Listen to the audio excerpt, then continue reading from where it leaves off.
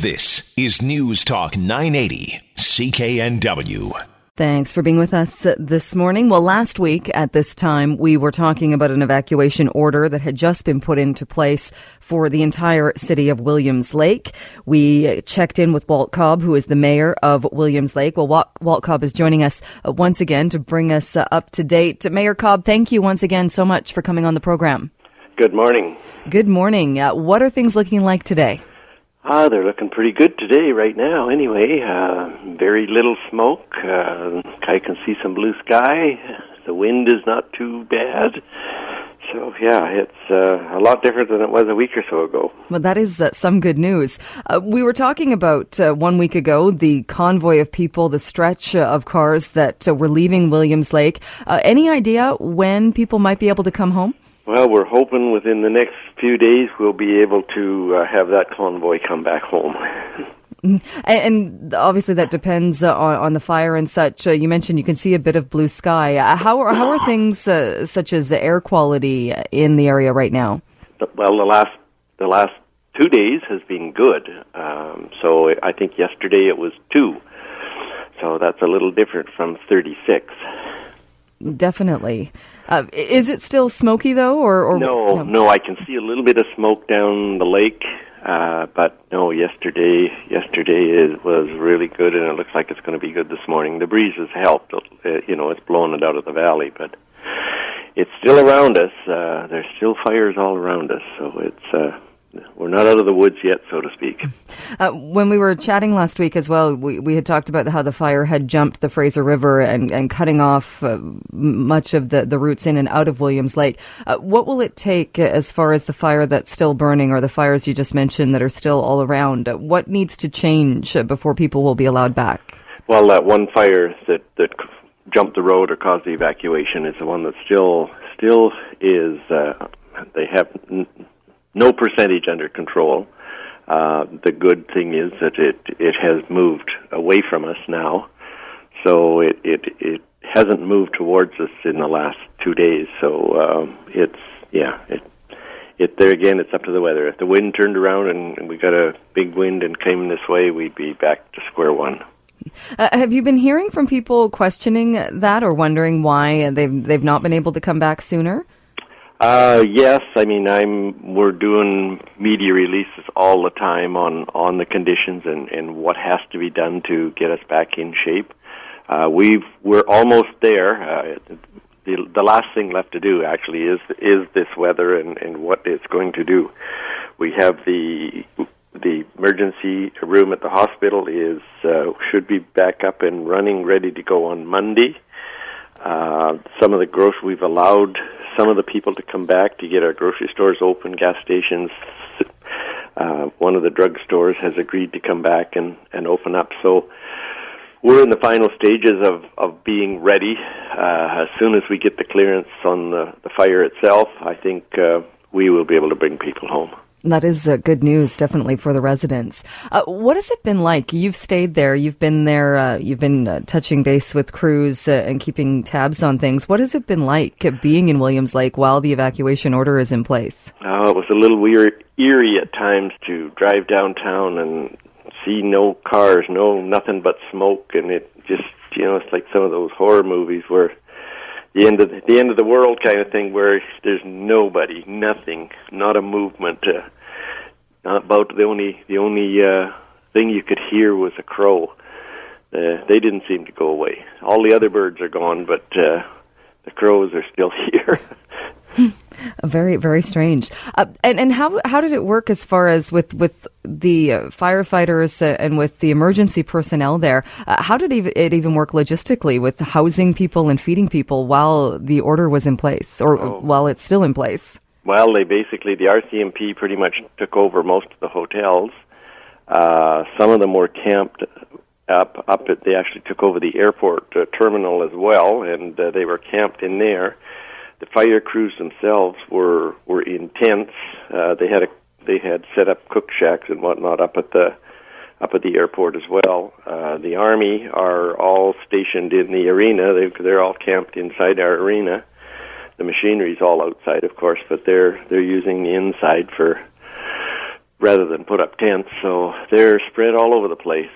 Right down below me here in the Stampede grounds, we have all the volunteer fire departments from many communities that have come to assist. So we've got quite a parking lot full of fire trucks and whatnot in the Stampede grounds. So they're just wherever we could find room for them. We were lucky that we were able to get some catering people available and stayed here and to feed them. But it's all worked out. Everybody's been fed anyway and kept in good shape. The weather's been great, so the ones tenting haven't been getting cold or anything because we've had some warm weather. And you mentioned last week as well that in some of the places outside of the city, there had been structures that had been lost. Do you have any better idea as far as damages or what has been lost to the fire? Well, the last I heard, there was 98 or 99 structures lost. The list that I saw, there was only 30-some-odd homes, and the rest were outbuildings, garages, and things like that. But I don't think they have a full assessment on it because there's some areas they haven't been able to get into. I know there's ranchers that lost all their outbuildings. The young lady that worked for our MLA, she said that they hurt their ranchers and they lost most of their outbuildings. They were able to save their house, but they also lost all their hay that they had already put up that would have fed the cattle over the winter. They don't know, of course, whether they've lost any cattle because they haven't been able to get back in to see. So, yeah, there's horrendous losses. And even, like you said, if the assessments haven't been done, but even if that's a conservative number, 30 homes, that's a lot of people that have lost a lot. Yes, most definitely. What else do you have to do at this point to prepare the city to get it ready for people to come home?